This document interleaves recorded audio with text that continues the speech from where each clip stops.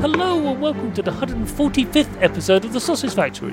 This is brought to you by Spong.com and hosted by me, Chris O'Regan. In this show we interview video game developers and ask them how they made their start making games, what their influences are and who inspires them. Split into two halves, the show initially focuses on the developer themselves, and in the second half we discuss the game they're here to promote, which in this case is Embers of Mirrim by Creative Bytes. Sean and Frank, who are you both and what do you do? Well, I am Sean Jackson. I am the Chief Creative Officer at Creative Bytes, and I'm also the art director on Embers of Mirrim. Many hats. What about you, Frank? Mm-hmm. Hey, my name is Frank Kanesic. I am design director / programmer for Embers of Mirrim at Creative Bytes. Thank you for coming on the show. It's great having you both. Thanks for having us. Now, the second question I've got for you is where did you make your start? So I'm going to fire it off to Frank and then we'll flip to Sean on that one. Frank, how did you make your start making flashy, lighty video games? Well, I guess I went to school for math, eventually transitioned into computer science. Okay. Got out of university and I loved games, always played games my whole life, but never, for some reason, never thought of it as a possibility. It's not quite the same way the school systems are now, which have programs dedicated to game design and like engines like Unity where you can make stuff on your own. Yeah. So I was working for a financial company basically, and via friend of a friend got connected back into the video game industry and started working at Silicon Knights probably, I guess, 7 or 8 years ago, and worked there for about 5 years. And from there, eventually worked on another small independent game and then came over to Creative Bytes. That's quite a story. Yeah. Yeah, mostly working as a programmer throughout all those early games. Okay. But now you're making your way into the realm of designing and thanks to the sport. Yes, hopefully. Yeah. That's fantastic. So, is it sort of low-level programming you've developed, and then you know assembly, or is it sort of more high-level? No, like C? No, I was doing like yes, C++, C#. Okay. Was doing mostly gameplay systems, combat mechanics, and stuff like that at Silicon Knights. Okay, brilliant. Do you remember your very first game you made? That I worked on? No, just made. Seriously. I love answering this question. It was probably, now that I think about it, a quick basic trivia game. There you go. In high school would have been the first one. A movie trivia game. Right. Oh, yeah, that works. Bit of, if and or. Boolean logic. Yay. Awesome. Absolutely. That's what it's all about, isn't it? Ultimately, take a drink, everyone, but computers aren't just a series of switches. That's what they are. And you just say, when that one's off, one over there is on. In that same class, my computer science teacher in high school, we all loved video games, and we would ask him questions about video games. Yeah.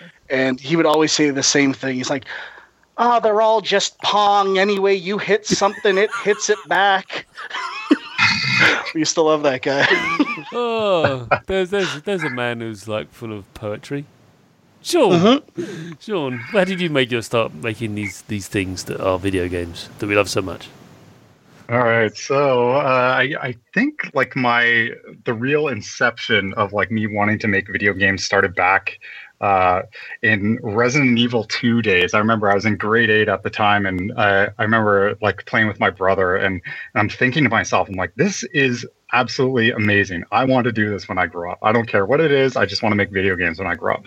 So like Frank said, it's like it wasn't the same school programs that we have today in terms of game design programs in universities and colleges and things like that. It was pretty slim pickings back in the early 2000s.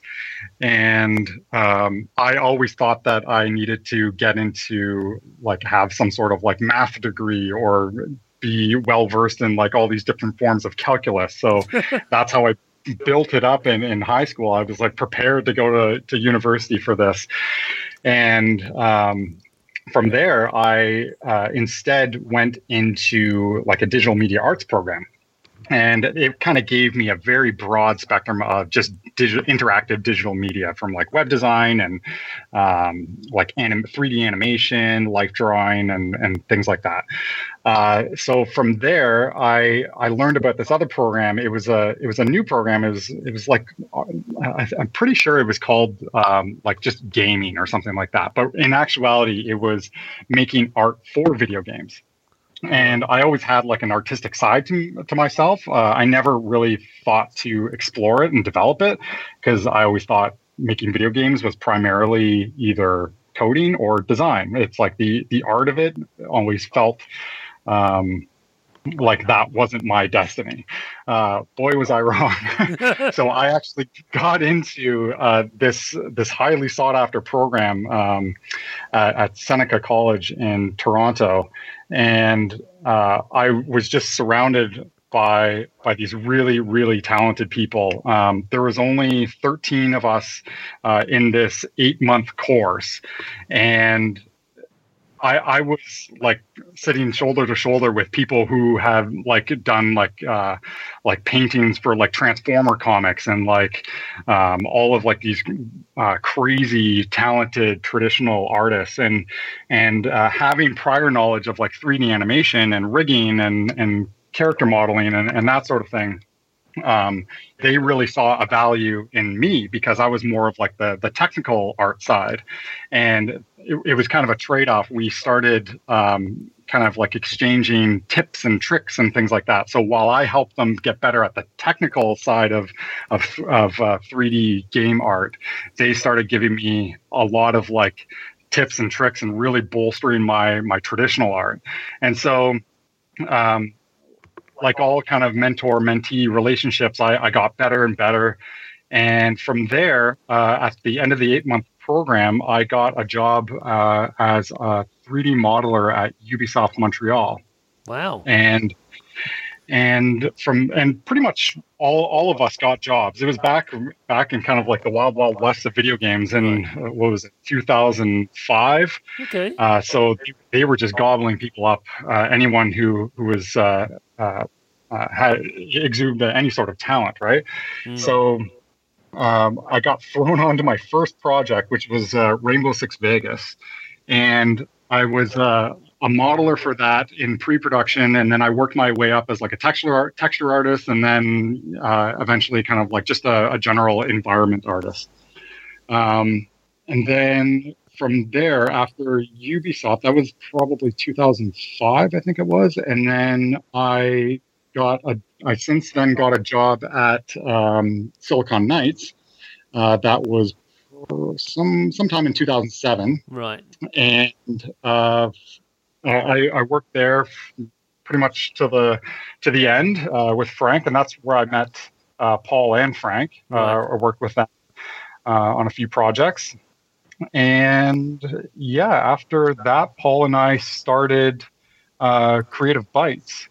And because we just wanted to get ourselves money, basically, because we were out of jobs, and we didn't want to leave the Niagara region, and we had families and wives who had really good jobs, really good stable jobs, I would say.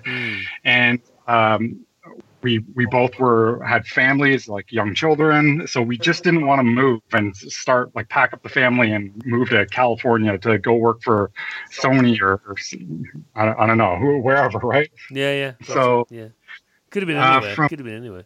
Yeah, it really could be, especially in the video game industry. You could be all over the world. Yes, I've read some pretty horrible horror stories about this one woman having to traipse across the country, constantly being laid off, and it's pretty horrible. But yeah, so you decided, no, let's forge our own path. Yes, exactly. And this was a time where kind of like the indie movement was gaining a lot of traction. Yeah.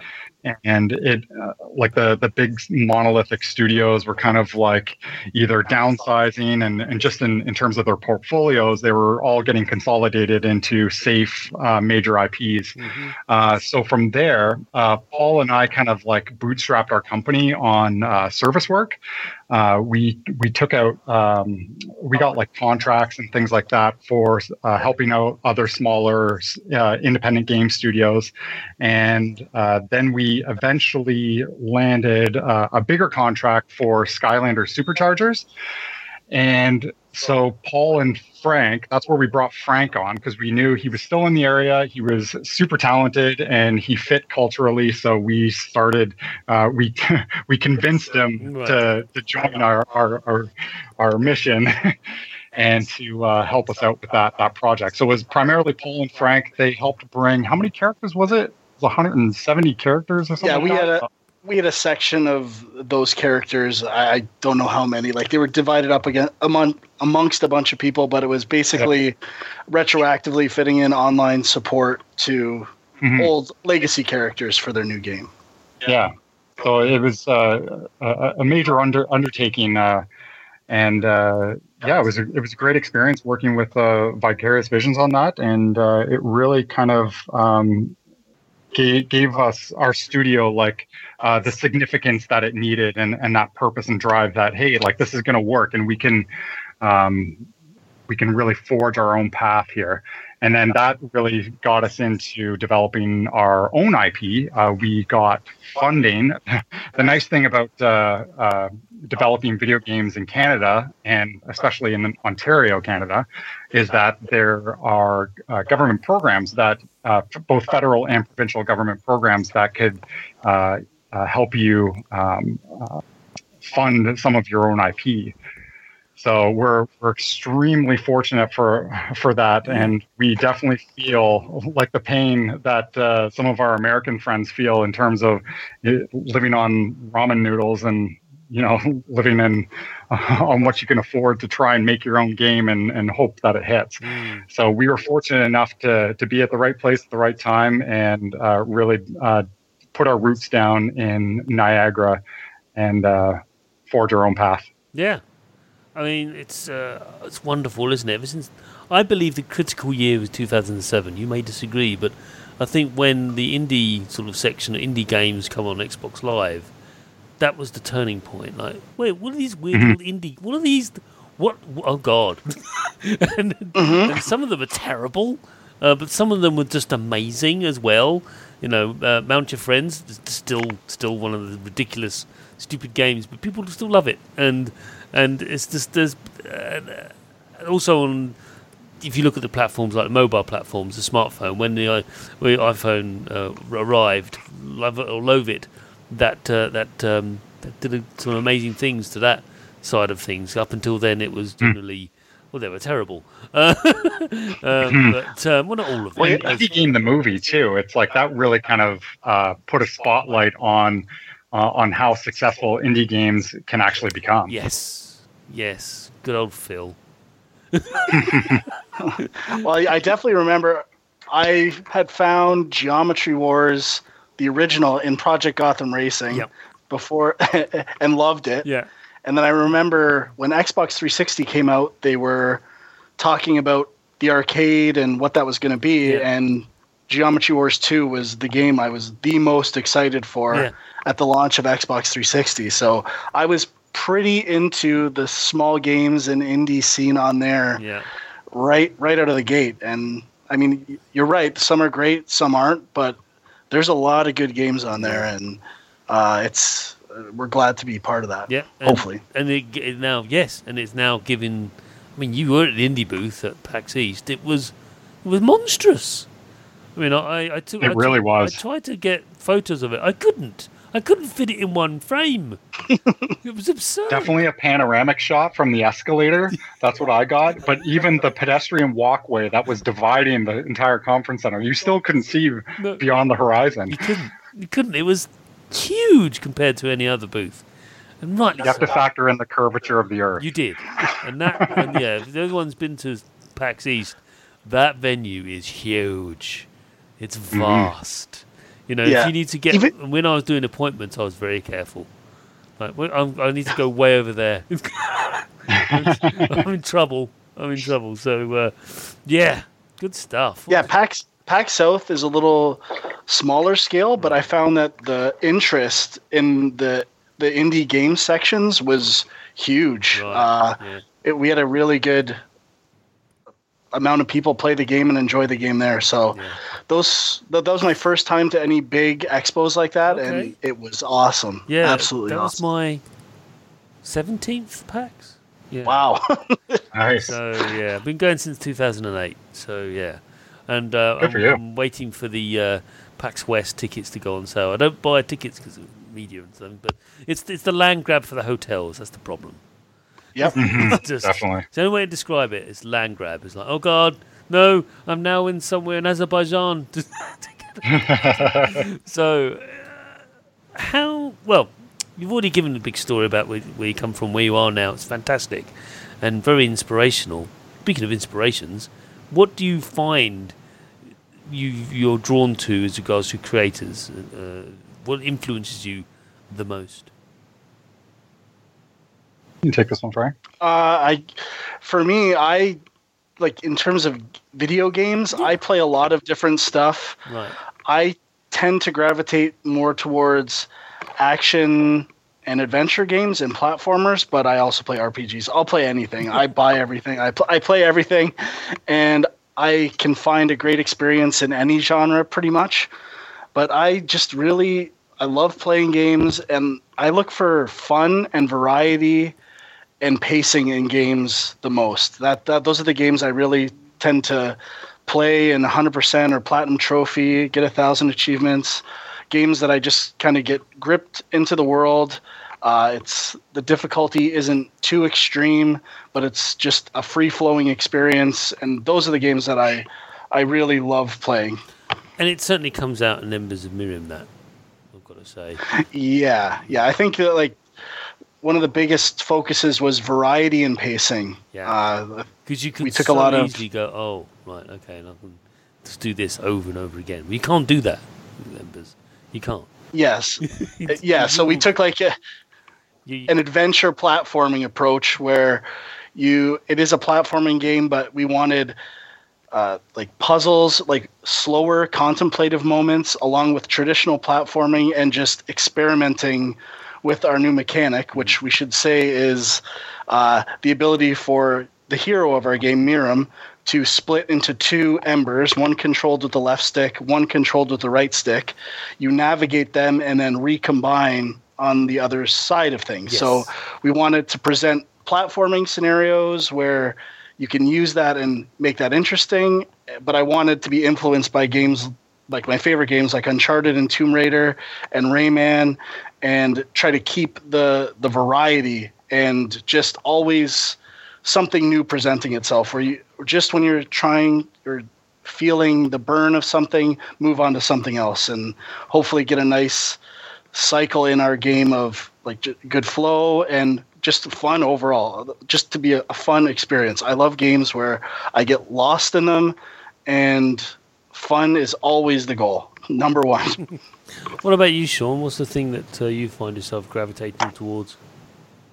Well, in terms of like just art in general, I'm just gravitated to a whole bunch of like different like concepts, artists and things like that. ArtStation and Pinterest are usually like my go-tos for inspiration and like mood boards and things like that. I love kind of like the whole dark and moody. I love horror films, and I love the whole ambiance and the mood that they establish, especially in terms of like lighting and atmosphere. I always find like you see kind of like in like Ridley Scott's like in Aliens and things like that. It's always dark, but it's always kind of like brightly lit and getting that ominous feel and that sort of thing, having that wash over the audience is kind of like what kind of like really inspires me to go out and try and like recreate some of those things. I also kind of like fantasy, like adventure genres, like just even in movies. I really gravitate towards kind of like skies and environments because that's kind of my bag. I really like building environments. I love like new techniques, really dramatic, dynamic skies and things like that. because I used to do a lot of those at Silicon Knights. Yeah, I'm always into kind of like tech papers and things like that, like new things that like either like you'll find in like CryEngine or like Unreal or Unity. Like they all have like brilliant minds behind those sets of architectures, and it's always, and as an artist, like we get to use those frameworks and those tools and things like that to build like stunning pieces of art. So I'm always gravitated to like all sorts of like mediums in terms of art, but like video games is just kind of my thing. Like, yeah, like Frank said, it's like Uncharted, like Tomb Raider. I love Halo. I'm a huge Halo nerd. That blue sky, but you know, in the yeah, it wasn't entirely blue. There were bits as it went to the horizon. Does that? Yeah, amazing. Mm-hmm. You're right, and yeah, it's just like those things, those subtle changes that just kind of like make a person feel the way they do about a piece. I really kind of thrive on that. But I'm always more towards like the dramatic and moody and those types of pieces. Good answers, both. Well done. So my last question, the penultimate question of the first half. There's one more to come. What developer do you most admire in the industry and why? Frank, we got to that one. I mean, my go-to answer was Naughty Dog. Okay. From a design standpoint, it's not even the art for me, even though it's amazing on all their games. Yeah. I love their control mechanics and their almost one-to-one nature of controller movement to action on screen. I remember playing the first Crash Bandicoot, and it felt so responsive. The pivots and changing direction was, even though in Uncharted games there's animations playing during that, I don't feel like pivots and movement is affecting my ability to control the game, where in other games I feel like sometimes the animation is driving the movement more than my controller. So I've always really loved I was early and on board on Uncharted. I remember going around the offices talking about how good it was, and I've definitely loved all of their games, probably Uncharted 2 the most. And who else? There's like Nintendo, definitely. Yeah. Just in general, I grew up on Nintendo, so yeah. So, I mean, that's really where my love of video games started, and they're great games you can still play now. Super Metroid, obviously. I managed to get a NES Classic. I mean, oh, nice. Yeah, I did it because I pre-ordered it. As soon as they announced it, they're gonna make about 10 of those. So I immediately pre-ordered it, and then my gut was, this thing is literally printing money. They're never going to stop making them. Oh, really? No, it's the other way. Yeah, I was so wrong. Yeah, it's so wrong. No, it's Nintendo. So don't think like that. They think in a different plane of existence. So no, I immediately pre-ordered it and just walked into the store and just picked it up with another controller with it as well, by the way. I went, yeah, there you go. It's fun. Nice. And then I saw everyone like going nuts. Going, I can't buy these. Like, well, no, you should have pre-ordered it. They're not going to make any. I should have. You know, I warned you. You know, but yeah, what are you going to do? But no, good answers. I know those are kind of cliche choices, but I really do feel like they make amazing games. Cliches exist because they're right. That's what makes them cliches, so it's okay. And I would say in like Ubisoft, I love all of the Ubi Art framework games. So both Rayman's, Child of Light, Valiant Hearts. I really like that art style. Yeah. No, I wish they were making more games with that engine because I love the look of it, and I've loved every game I've played on it so far. Not enough towers. Sure. Sorry, no offense to your employers, but yeah, okay. I guess just kind of piggybacking off of like what Frank said, it's like of course I love like the AAA developers like Monolith and Bungie and 343 and Naughty Dog and things like that. They all kind of they're kind of like these these massive like industry leaders that always are like pushing.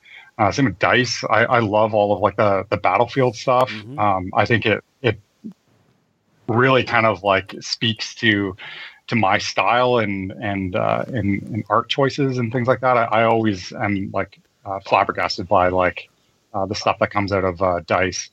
I'll speak to kind of like more of the indie developers that have been certainly influential on Creative Bytes. First and foremost, Drinkbox Studios in Toronto. They did Guacamelee and Severed. Both excellent games. We mean to get on the show, but an elusive lot. But I need to try it out. They've really helped us. They've really helped us a bunch. Just even getting our start as Creative Bytes Studios and getting into kind of like the whole service work and that sort of thing. They've really been a good mentor to us, and we can't thank them enough for a lot of that stuff. Same thing with Phantom Compass. They're actually neighbors to us. They do Rollers of the Realm, and they have a game coming out, Auto Age as well. They've been around for a long time, and they've really helped us out, giving advice and things like that. Definitely from like the business end and helping us out with like contracts and employees. Nice little mutual benefits that we share when you're neighbors. Definitely, like we've met a lot of like really cool indie developers the past little while. The guys from Thunder Lotus, they've got Sundred coming out. They did Jotun before that, and also Borealis Games. They did Mages of Australia. We've got them. Out now. We'll be having them on a later show. So yep. Yeah, I think their game's just out today on Steam. Yes. I backed it because I'm like that. When I see something like that, I'm going to have to back that. Sorry. I'm a serial Kickstarter backer. I backed Gloom. I backed Gloomhaven Second Edition because why wouldn't you? Especially after playing that. But no, I'm looking forward to chatting to those chaps next couple of weeks. Yeah, so I think in terms of like the independent studios, like the real like indie game developers, we it's a small community, believe it or not, but and you see people at shows and you introduce yourself and you're like, oh, you're those guys. And it's like I always wanted to meet you, and the 2 minutes so it's down a really the road nice and you traveled 3,000 miles to meet each other. That's quite funny. Yeah, that's GD. I might throw in one other developer or Housemark who make in terms of twin stick mechanics and stuff like that. I love all of their games on PlayStation. I played Super Stardust forever. Dead Nation. I love Resogun, and they're another one that I love. Oh all these are amazing. Yeah, we are kindred spirits as regards to games. They're amazing. All of these ones you're listening like. Yep, Jotun. Yep. Oh God, yeah, that one. Yes, yeah, well chosen. Obviously, there's a microcosm of creativity in that one concentrated place. That's amazing. Awesome. Okay.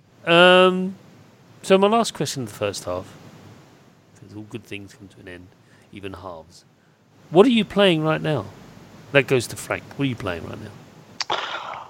Okay, so I would say most of my time right now is being occupied by Neo on PlayStation 4. I know what it is. Yes, it's Neo, isn't it? Okay.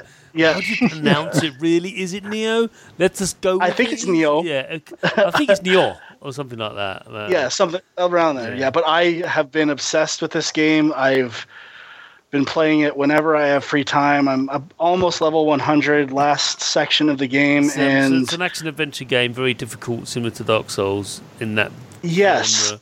I can't believe Dark Souls has become a genre now, but there it is. And it's weird because I've tried so hard to get into Dark Souls. I try them every time, and even Bloodborne, and each time I get a little more acclimated to the design style, but just a little too difficult for me. But this one, for whatever reason, I think maybe because it's more offensively based, or I've played Ninja Gaiden games in the past, that it just kind of worked. Right. And I got hooked on this game big time, and it's actually detracted from my time playing stuff like Horizon and Zelda. Which is, even though I've played a bit of those. But another smaller game that I've been playing a ton of is Flint Hook. Yeah, oh God. Yeah. Wow. Which is I love, and that's got an extremely addictive. I'm not a super expert on the rogue-like genre and stuff like that. I guess Flint Hook, it would be called a rogue-lite, maybe. I might be wrong on that. Strange sloshing about of terms. Basically, it's know. persistence from one game session to the other. Yes, that's what I believe is rogue-like. Yeah. I love that game. And another Canadian game. Yes.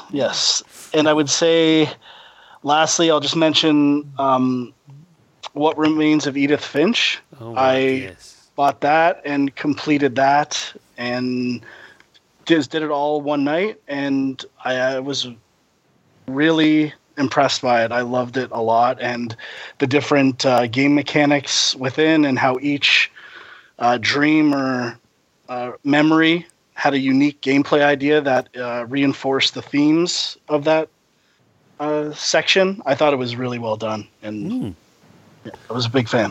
What about you, Sean?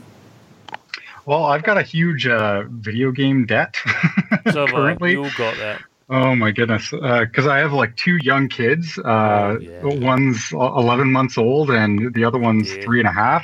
So the time and especially trying to like finish off Embers and Mirrim, it's like over the past year, it's been quite difficult to get in some time. However, I did finally finish Halo 5's campaign. Okay. And I couldn't do it. It's just like, what have you done? 343. What have you done? I know. I dare I say it. I think that's the only game that I've played where I really wanted it to just end. Yeah. It's like I felt like I was doing things over and over again. But you know what? It was still fun, and I'm like I said, I'm a huge Halo fan, and I'll play everything that they come out with.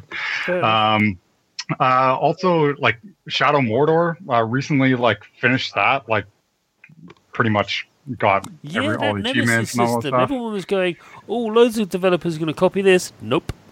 Yeah, there's something that just really clicked, and I really love like the Lord of the Rings franchise. Leads me to my... he does. Well, I love the books, and I remember as a kid listening to the Radio 4 play. Again, British, sorry, but that the play of they did an enactment of Lord of the Rings years and years and years and years before they did the films, of course. If you can listen to it, which they've got it on archive, not archive, but you can. It's amazing. Yeah. And that got me into the books. And then they're like, well, who's Tom Bombadil? Oh, God. Please stop singing. Which leads me to the next game that I'm still currently playing all these years later. And I have no idea how old it is now, but Battle from Middle-earth on PC. Wow. It's an RTS, and I still play that. And it's like when I don't want to get into like a console game, it's like you go and sit down on the couch or anything. Because either one of my young children are watching TV. I'll play on the computer and just play like skirmishes and things like that. It is so old and still in a 4x3 aspect, and amazing. Yeah, I do stream actually once a week, and I've done about sort of 28 episodes, and I've streamed 28 different games on 28 different platforms. Really? That's cool. Yeah. Some of them are like, what? He's playing a game on an Atari ST. What? Oh, God. And I was playing Amiga games. I was playing 32X games. Seriously. Yeah, and it's all not emulated. This is genuine hardware. The A still works. And B, I managed to pipe through an upscaler. It's amazing. Nice. I've got a pretty extensive retro gaming collection at home, although it's been collecting dust lately. But there's an entire room dedicated. Yeah, pretty much.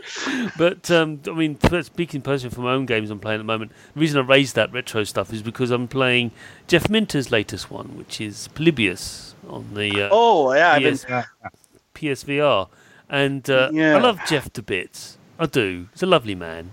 I've met him several times. But when I'm playing these games, I'm towards about maybe 5 minutes in, I'm yelling, "What's this, Jeff? Oh, what is that supposed to be, Jeff?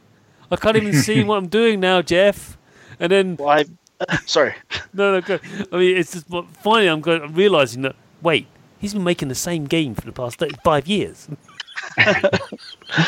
Well, that metal electronic bowl that's on the artwork is amazing, and I love it. So I love PlayStation VR. Yeah.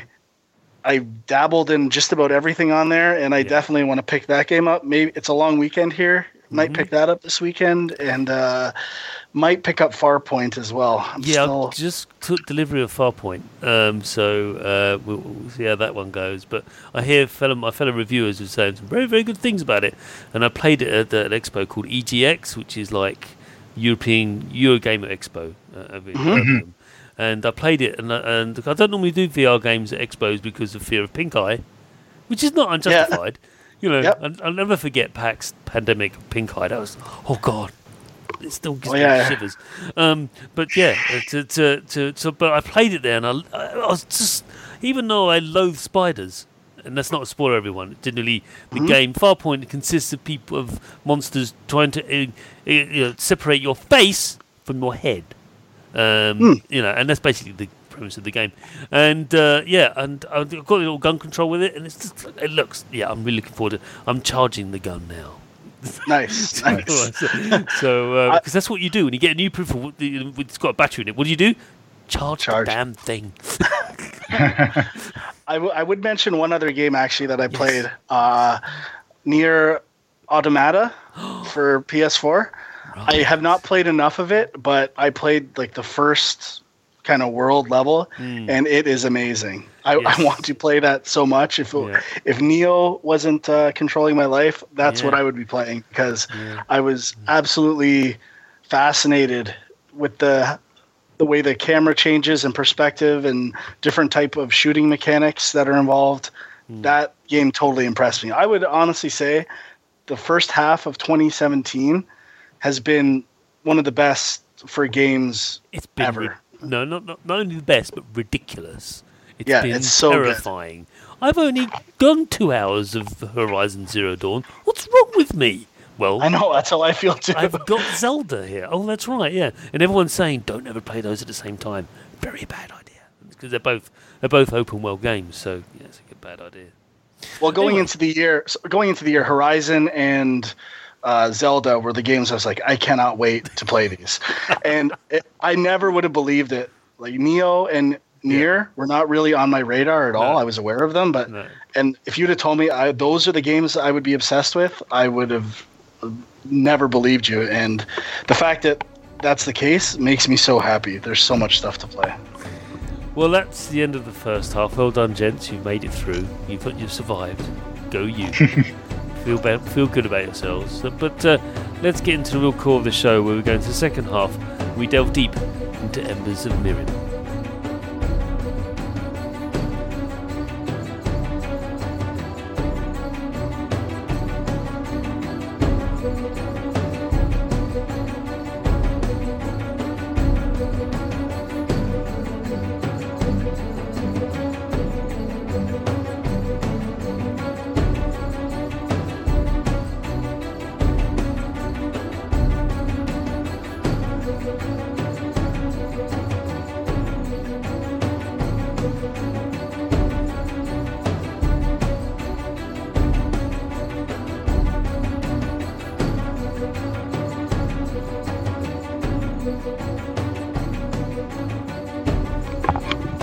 So, either of you can answer this question. You probably pitched this so many times. But what is Embers of Mirrim? Embers of Mirrim is an adventure platformer which features our main character Mirrim, which has a unique ability to split into two individual embers controlled with the left and right sticks and then recombine. So you're navigating between traditional platforming and kind of a twin stick traversal method. And along the way, those light and dark embers will affect things in your environment. So creatures will respond one way to the light ember, a different way to the dark ember, and you're experimenting with those combinations to solve puzzles. And we have a huge focus on, as I said, variety of gameplay. So puzzles, platforming, bosses, and hopefully intense chase moments that really pacing and tons of stuff to do is the goal of the game. And hopefully an exciting adventure from beginning to end that you don't want to put down. No. Well, I'm certainly looking forward to it. I've played a little bit of it, but I need to delve far more. But what I've experienced, I've gleaned the following. There is a dual control system, as you've said, for guiding two embers, which makes up Mirrim. He's kind of split. He's made up of two things, but I don't want to go into that. But are you in any way, and I'm saying this from a point of view of an old person, because my hand-to-eye coordination isn't as it was. And I'm just asking you, how have you managed to level design levels that don't rely too heavily on dexterity on the part of the player when completing each level? Well, there's definitely been challenges in the progression. So one of the biggest things we found is when we put the first prototype together of the game, just handing off the twin stick movement or jump. It's almost a way of jumping, basically. You can look at it. People liked the idea, but didn't really use it the way we wanted them to, or were struggling with the mechanic. So the first step of all this was trying to build a tutorial that really, without us telling anyone anything, taught that mechanic and brought someone to a point in the game where they could do what we call splitting, basically, with as little assistance as possible, and like the foundation would be laid for the rest of the game.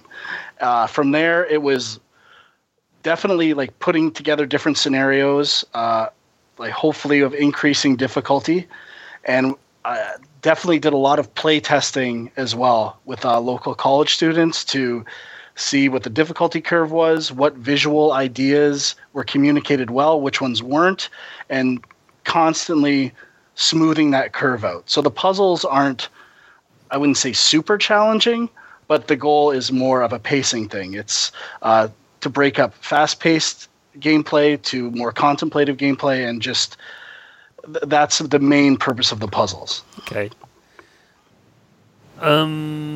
Next question really is a build from the first one, the first detailed design question, that is. How difficult has it been to design levels to accommodate this dual control system? And that's to both you and Sean.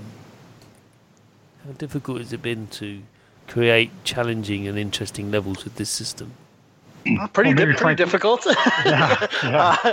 It's there's lots. Well, the good thing is it's a new idea in the way we treat it in the game, right? Like other games have done dual stick mechanics before, but ours is a little more fast paced. You're switching back and forth between things, so there was some inspiration in terms of, oh, what about this? I would kind of do motions with the sticks that felt fun and natural, and try to integrate that into gameplay setups. I would draw hearts all the time. I was obsessed with drawing hearts with the two characters. And so stuff like that like somewhat paved the way for, we have hidden collectibles called glyphs, where you are basically split in half, connect the dot puzzles where you trace along them with each of the sticks. So stuff like that, and just what felt natural on a controller dictated ideas and setups for the game. And then there were just like basic ideas such as the tether mazes, which are two separate mazes where each of the light and dark embers are separated and navigating through their own maze, and you have to backtrack and go like help each one progress through them. So they just, I don't really have a great answer as to where they came from. They just kind of happened, and I don't know, it was just experimenting.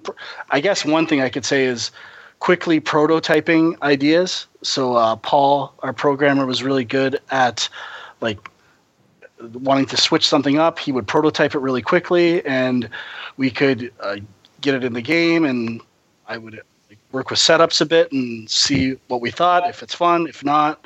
But also just as a team trying to evaluate like gray box prototype stuff and see if there was potential there or what immediately stood out as the fun part or not fun part, or being willing to cut stuff as well that didn't work or people struggled with. One of the early prototypes was a double, triple, quadruple helix where you go back and forth with the left sticks, and even doing something like that, I couldn't do it. I was very familiar with the mechanic. Your brain would just break at some point. So it's very interesting, even with what's in the game now. What's difficult or what sections of the game are more challenging is not universal. Everyone's brain works differently, and different setups are challenging to different people. It's been really interesting to see how that works, that it's something different for everyone. Yeah, it definitely shows from what I've experienced and played. I can just imagine it exploding into all sorts of like systems upon systems upon systems, yet still keeping the player engaged and not frustrated, because that's the worst thing that can happen. Because that's that fine line, isn't it, between challenge and then frustration. And I remember, I'll speak to like kind of like some of the earlier days when we were prototyping out some sections, and we always referred to it as the tree puzzle, which actually wasn't like a tree. It wasn't a puzzle by any means. It was just a matter of like navigating through like this hollowed out tree. We actually still have it in the game because it's kind of like a little memento of like kind of where we started. It was kind of like in our minds was like a flagship setup. And now it's like we look at that and it's like, man, that was so weak. Yeah. So you definitely learn a lot about the mechanic as you're going, and it's just hopefully you have enough time and you prototype on things quickly enough that you identify what works and what doesn't. And it's inspiration for ideas is hard to pinpoint. One day you get 10, another day there's none. So a lot of luck too. Yeah, same thing for the art in that regard. We had never made like a 2.5D side-scrolling game before. We came from the AAA industry where everything was over the shoulder or first person or something like that. And getting some of those challenges where like even just perspective of the camera, typical like 2D platformers, they're isometric view, so you have zero perspective and you just have a parallax effect. In like these 2.5D games, like I think Trine was like an earlier one that kind of really brought in a perspective camera into a side-scrolling game. You start introducing like these view challenges when the player is kind of like off to one side, and then you can come up to a ledge and then the player is completely disappeared just because of like the whole perspective, the vanishing point aspect. So just even developing an art style around that and a camera FOV and things like it took a lot of iteration to really find our voice into making like the design work with the art and what sort of patterns did we want to use? How did we want to use the twin stick mechanics and that sort of thing? So it really took a lot of iteration, and we even talk about it now. We have like these little mini postmortems as we go through the projects, just so we kind of feel like we don't keep making mistakes as we go, or we don't make those mistakes again. We feel that we kind of underestimated the whole iteration portion of it, and a lot of like the early game doesn't even exist anymore. We really like even some of the art assets. Actually, I would say 100% of the art assets don't exist that we had before. So you just got to throw things out and then redo and really find that voice of what your game is and what makes it unique. Yeah, the last part there about creating things, you're having to create things. Creative process is very, very destructive. I know you two been in the industry for so long, you know that, but it sounds a peculiar thing to say, but it is very destructive, because you have to be, and as a writer myself, and I'm writing a piece about something, my first paragraph is rubbish. It's just terrible. It's just me regurgitating some ideas and throwing them against the text and going, okay. And one of the worst things I've tried to do in the past is try to turn that into something that's digestible. No, Chris, no. Yeah. Well, I know one thing Sean worked really hard on, and it definitely paid off in the final game, is like the idea. We have a lot of floating platforms and stuff like that, and trying to find the visual language for those so players would know where to land, and dealing with the perspective of things behind it. Like that was a huge challenge in our game, and it worked out completely. I think there's no real issues with that in the final game. No, it's definitely shows and shines, and leads me on to almost my next question, because I want to talk about the story without revealing too much because it's so core. But the principle of the story is the principal character of the story is Mirrim. Yes. Mm-hmm. Yes. He's not sentient, and I just want to know, at least what I can gather from him when I'm playing him. How difficult has it been to create a story from what is essentially a beast's perspective or an animal's perspective? Yeah, I think like even from the story perspective, I remember like the early days when we were trying to come up with a narrative that reflected the mechanic. And we didn't want that to be disjointed in any way, and we had all sorts of ideas floating around because when you're starting from essentially a blank piece of paper and all you have is like this cool little mechanic that you want to implement, the narrative is really wide open. So we're really trying to find inspiration from like other media, and I don't know how it came up or who suggested. I think it was you, Frank, that kind of suggested like this whole creature thing, kind of like coming from like this 80s fantasy style, like like Dark Crystal, like Never Ending Story, Labyrinth, and things like that. They have like these like crazy, like fantastical creatures, and all set in a world where it's like anything is possible. And we just felt like even coming from a narrative and visual and the whole like project as a whole, it's like we didn't really see a lot of that in games, like even from like the color choices to creature designs and things like that. So we really wanted to kind of pride ourselves getting inspiration from that and developing a story. Like what types of stories would have happened in kind of like the early to mid 80s. And we decided on kind of like a more simple journey style of story. Yeah. So maybe Frank, you want to go into some of the narrative? To me, Mirrim kind of embodies like a perfectly balanced character. We left most of the narrative. There's no voice acting, text. It's all visual storytelling. Some of that is budgetary. Some of it is like just a unique choice of how to tell a story. So we wanted to present like generic themes through a simple story that people can project what they want onto it. It doesn't really go out of its way to push anything. It's just kind of like Sean said, a hero's journey unfolding. Mirrim is the embodiment of balance, basically, and the light and dark, every force has a counteractive force, a living yin-yang, so to speak. And that just kind of, we knew we wanted to experiment with this light and dark puzzle mechanic. So that's kind of where the idea of fusing those together into this neutral character on its own combined state came from. And then from there precipitated down the general themes of the game, such as unity, balance, and the cyclical nature of life. It's a very brave decision to do that, to treat it as like, you know what, let's just see it through the eyes of something that's quite innocent, really. Yeah. It doesn't know what's going on.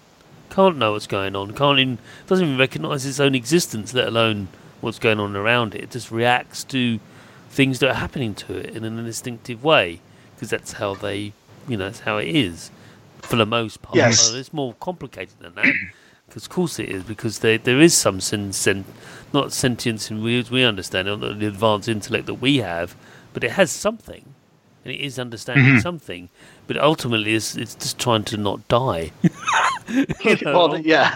Well, it's trying to save its world as well. Yes. So there's a foreign corruption that's kind of come from an alien world, and Mirrim is kind of forged fatefully, but also randomly. Like, theoretically, these two characters meet just from avoiding a threat, as they've been told, but fatefully, it's these two specific ones that get formed into Mirrim. Yes. So it's a little bit of fate, a little bit of randomness as well, and from there, it's destiny, really. Yeah, just going on, and it's the hero's journey, cleansing and saving other creatures within its world that are being affected by this foreign threat. My last question then is directed pretty much at Sean, I think.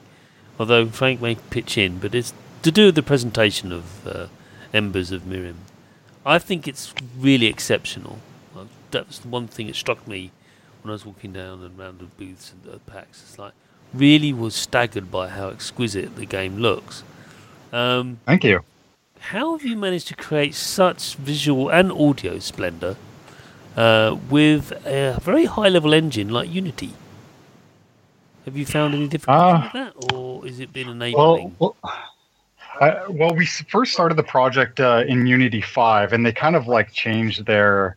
they introduced kind of like this PBR workflow, which is like physically based rendering, and they kind of gave their graphics like an overhaul. And that was still very new to the industry, and I had never heard of it before. And so, reading papers and things like that, I know they kind of use it in like high-end CG, but not really for games. But it made so much sense to me. Right. And so I was eager to kind of like develop within this new Unity framework or this new Unity graphics engine. And from there, we first created, what was it? Kind of like a target gameplay video. This is like very early on in the project, like the beginning of pre-production. We had kind of like the concept, and now we needed to kind of visualize what the manifestation of this high level concept is going to be. Therefore, we can then talk about it and like camera movements and character interactions, how high they jump, like those types of things. It's all pre-rendered, kind of like a little cutscene, but all rendered within Unity. And so from there, it really started to like open our eyes in terms of like what was possible in kind of like that 2.5D environment. And for people who don't really know, it's like that 2.5D is like, it's still like a perspective camera with 3D objects as the environment, but all played as a 2D side scroller. Yeah. I.e. like Trine. So from there, it really kind of started to introduce the challenges in terms of like color palettes, distinguishing what was in the background to the foreground to the critical path, as we call it, what the player actually interacts with. So all of like these new challenges were coming up, and I really started to like look at kind of like color hierarchies and like these are all kind of like things within like concept artists have as challenges. They want to guide your eye somewhere, and it's all based off of like the color theory and tones and bringing out like focal points and things like that. So, but we had to do this in like a multitude of like screenshots. Essentially, as the player's running along, everything needed to make sense. Yeah. So in Unity, I mean, they're now on Unity 5.6. There's lots of like new features that kind of like help our lives, make our lives so much easier. But it really comes down to the traditional basics of art, and like I said, with like that like color theory and the visual hierarchies and things like that, because we made a lot of mistakes previously, and we found out what worked and what didn't. Right. And the game and the environment and the characters, they really started to evolve to really smooth out those rough edges have it be cohesive and just make sense. Like the player just looks at the screen. It's like, oh, I know where the character is. I know what I can interact with and what I can't interact with. And there shouldn't really be any question about that. The subtlety, that's what I wanted to drag out of you, and I'm happy you spoke about it so openly, is that there's a borderline between hand-holding and just giving them a chance, giving the player a chance, rather than, oh, you've got to jump onto that ledge. What ledge? That one. There isn't one there. There is there if you get there. I can't see it. Oh, yeah. That. You can't. Oh, yeah. Because if the character's got its own light source, that has its own benefits and negatives. Exactly. Yeah, so and every game has like those challenges too. Like even shooters, it's like video games are like happenstantial. Like there's so many permutations of like the situations and things like that. So you really have to just try and minimize those rough edges. Yeah. Yeah, I know a lot of developers actually, I know there's been like 20 or 30 years of development, but you know, the design sensibilities, but when they go back to the earlier NES games and stuff and go, well, they did that. And that kind of worked, so let's not do that exactly because that's crude, but the idea, we could maybe expand from that, and I've heard that been said. That's traditional art, really, and you like art has been around for a very, very long time, and it all comes down to the basics of like color theories and hierarchies and things like that that really draw your eye to focal points. And it's definitely Embers of Mirrim has benefited hugely from understanding that. So well done to you all for exploiting that. Thank you. And just to speak to the sound stuff a bit, Paul did a ton of work for the sound system, like coding wise and implementing all the sounds. And we had our friend Giancarlo. He did all the music and sound effects, and the music's amazing. It's a huge part of the game, as it should be. Yeah.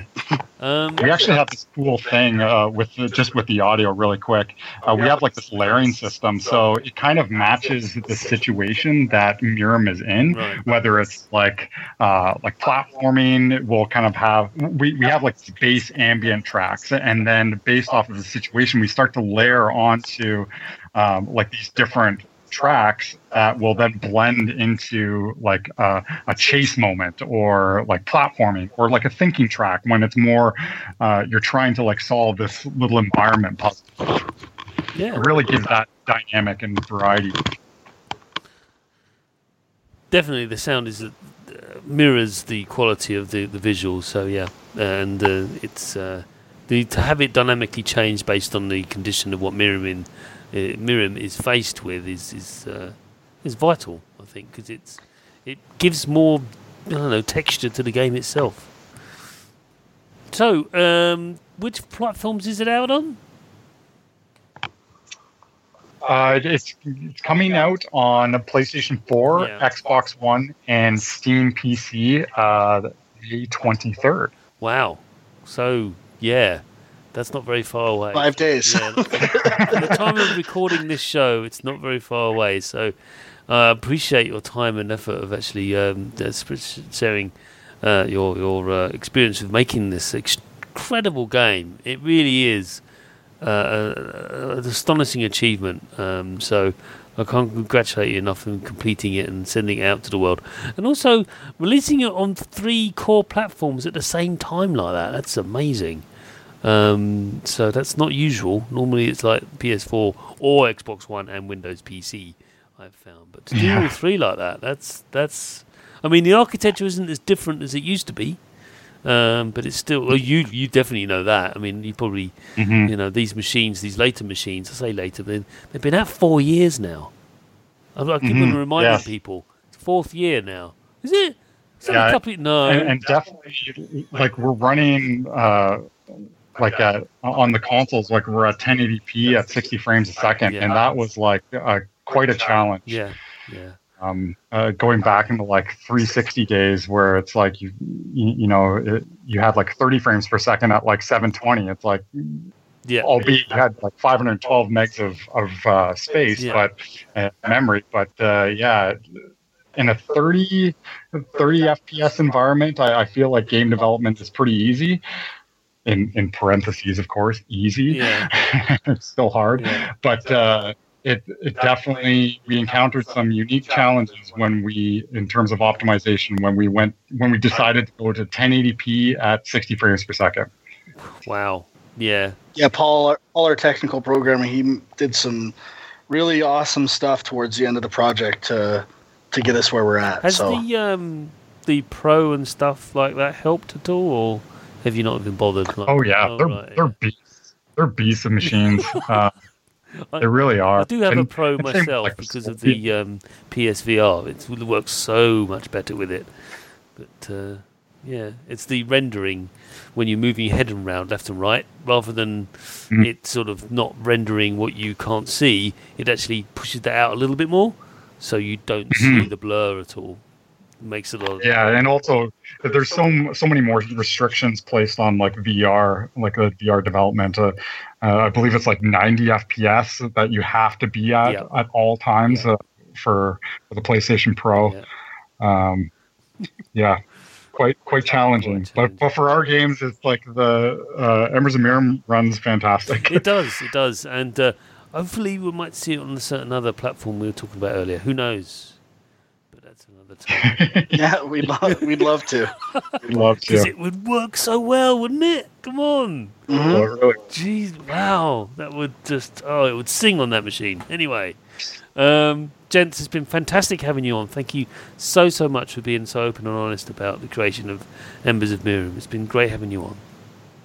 Thank you for having us. It's been an absolute delight. Yeah, it's so very best of luck with it, and hope to speak to you again soon. Awesome. Thanks a lot, Chris. Really appreciate it. And so ends another episode of the Sausage Factory. Do leave us an iTunes review, and you can also, don't forget, listen to us on Stitcher.com. So just go to Stitcher.com and you can stream the show from there. You just look up the Sausage Factory and you can find us. That'd be great. You can follow me on Twitter at Chris O'Regan, no apostrophes. And if you want to email me any feedback on the show, or actually you're a developer, you listen to the show and want your game featured on it, please do email me at chris@spong.com. Also, don't forget to check out the Computer Game Show, which is the stablemate podcast, shall we say, of spong.com. Bye!